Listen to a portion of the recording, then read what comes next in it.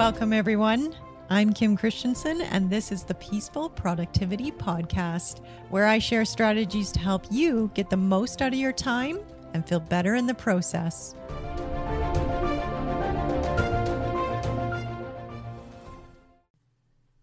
Hi, everyone. Welcome to this episode of the Peaceful Productivity Podcast.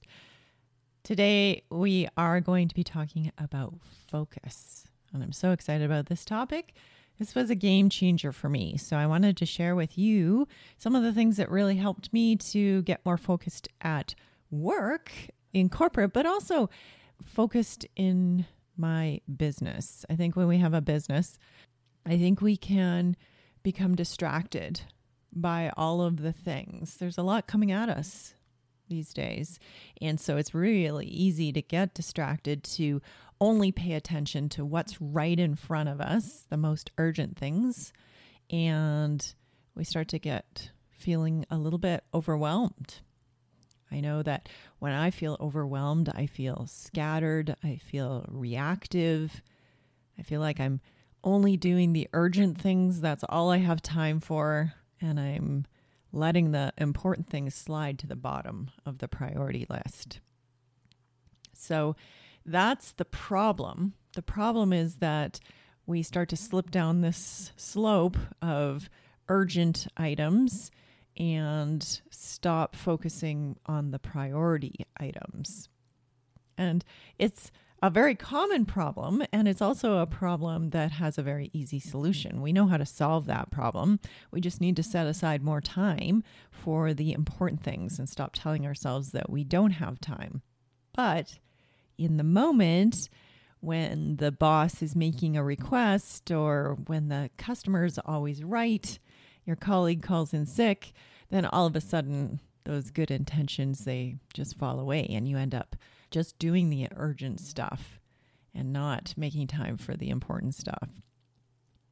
So then what happens is you wake up the next morning feeling like you're under the weight, the burden of this growing list of things that are both important and urgent. I know I've definitely felt this way. And there's times when I still feel this way. Life happens. We can't anticipate every situation. And even if we could, that would take up so much of our mental energy to prepare for all of the things that may or may not ever come up. So the question becomes, how do we strike a balance between the urgent and the important? I like to think of it like a dance, or sometimes I like to think about it as waves on a beach coming and going. I look for the constants in those situations. I like to think about the fact that even though I can't control always what's coming at me, I can control how I show up and how I respond. So I'll give you an example. This morning, I was thinking about something that happened in the recent past. I was beating myself up for my response to that situation. I kept telling myself, I should have done things differently. I also was mindful of the fact that I can't change the past. And I just kept saying that to myself. I can't change the past. I can't change the past. Move on already was the tone of the self-talk in my head. But that just made me feel worse, because now I'm beating up on myself for my response in the present about my response in the past.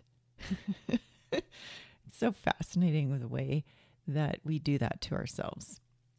And so I was really thankful for my ability to step outside of that situation for a moment, because when I did, I had this realization, or not a realization, like a remembrance. I reminded myself that it's true that I can't change the past, but I can change my experience of the past. And that was so relieving. There was this immediate relief as I felt the truth of that idea resonate through me. The past is fixed. I know that to be true.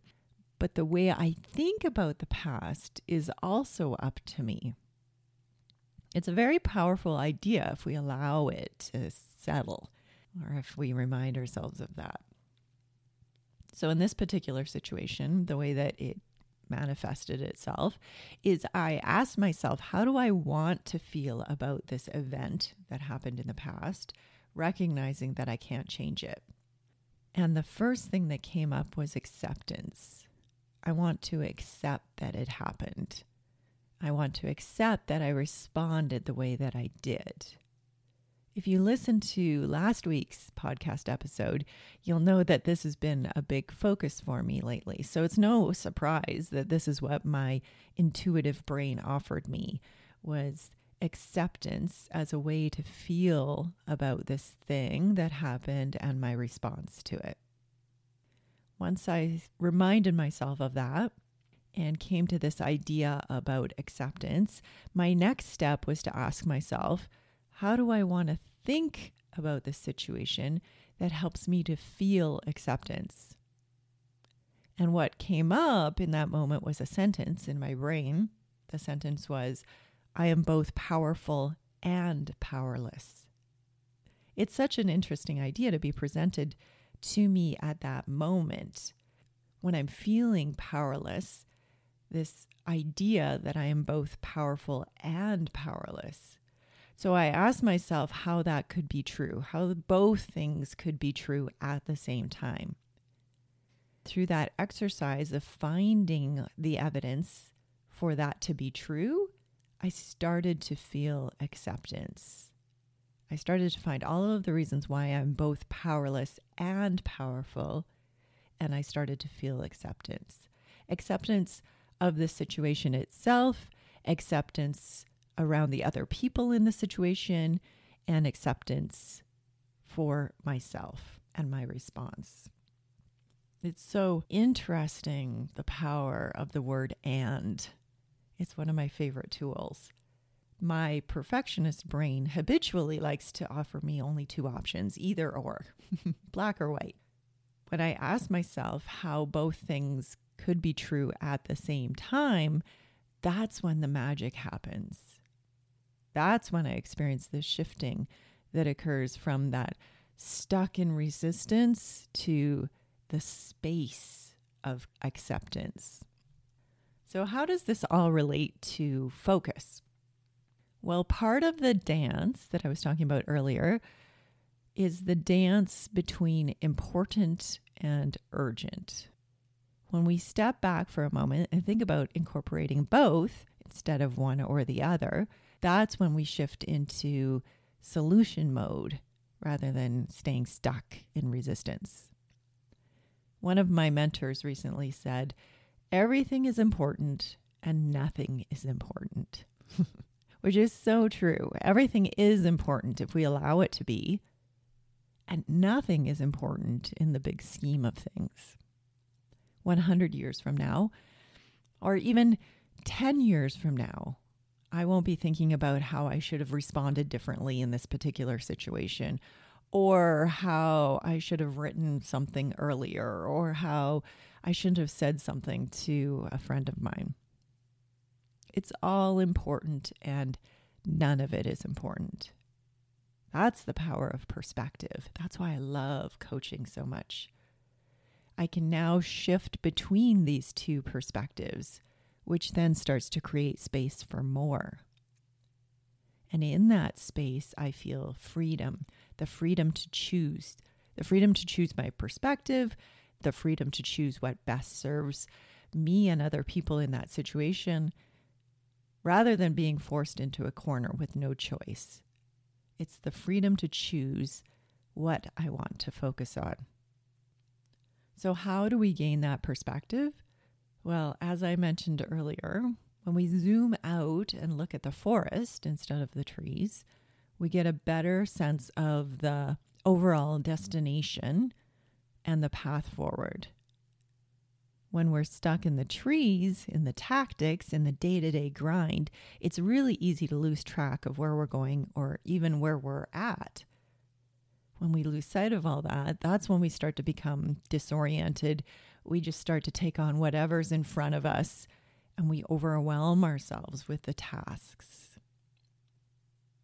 You know, I think the business plan that document, that concept, I think it's gotten a really bad rep.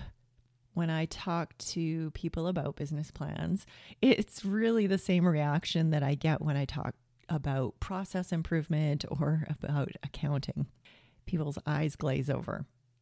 And I can't say that I blame them. All of us have experienced how very unsexy these topics can be. But for me, my business didn't really turn around. It didn't really start to get some traction and some momentum until I started to get focused. I got focused on my vision, this vision of helping women and young people with financial literacy, this vision of helping more female entrepreneurs rocket in the free world. I believe so passionately in the entrepreneurial mindset and how it is helping myself and all of us to elevate to the next level of our potential, that it's really easy for me to focus on the things in the day-to-day that help move me closer to that vision because of that passion, because of that vision. It almost becomes like the air that I breathe. I don't have to practice affirmations or mantras. I don't have to remind myself of the next step. I don't have to drag myself out of bed in the morning to face another day. It just becomes part of who I am. The way that I got there was by creating a business plan. Because all a business plan really is, all it is painting a picture of the future, taking an honest, appreciative look at where I'm at in the current state and mapping out a path from here to there. You can do it at the beginning of your business. You can do it after you've started. I didn't do mine until I was probably a year into my business before I did that thought work. I didn't know how helpful it was going to be, or I would have done it much earlier. You can also do it before you've even started. You might have the germ of an idea, or you're still working in corporate and you want to elevate your career there. I remember I once created a job description for the job that I wanted in the future, a job that didn't even exist in my company at the time. I described the vision in detail. I wrote it all out, and I thought about the roadmap for myself in getting from here to there. And within a year of me creating that job description, the position was created at my company. It was a position that didn't even exist when I mapped it all out. And yet it was created at the very same company where I was working. So fascinating. It's really very simple. It's easy and it's sexy. Because what's more exciting than taking control of your future and working towards creating that? It's exciting because it then guides your day-to-day actions. It guides your focus. It supports you when times are tough. It also provides you with a reason to celebrate when things are going well, when things are going according to plan. You can't know if things are going according to plan if you don't have a plan. And when you do, it feels so good. It feels rewarding. It feels fulfilling. It feels like you are in control, that you have clarity on where you're going and the confidence to move forward instead of second guessing every step or overwhelming yourself with all of the tasks. So if you're thinking that a business plan is boring or unnecessary, feel free to call it a vision document or your roadmap to success or your success strategy. Those are kind of fun. Thinking about all of the value that you'll get from the exercise of creating the business plan, the clarity and the confidence that you'll get, that focus on value will help to alleviate any of those feelings of dread or overwhelm that you might have. I'm here to help. I've posted a business plan checklist on my website, and I'm also offering free strategy sessions. In these sessions, we will take a look at the vision, the current state, and we'll map out from here to there. You'll walk away with the concrete steps you need to up-level or start your business. So if you're interested, check out my website, Financial Wellness Coach, for all of the deets. Okay, that's what I have for you today, my friends. I hope you have a wonderful week.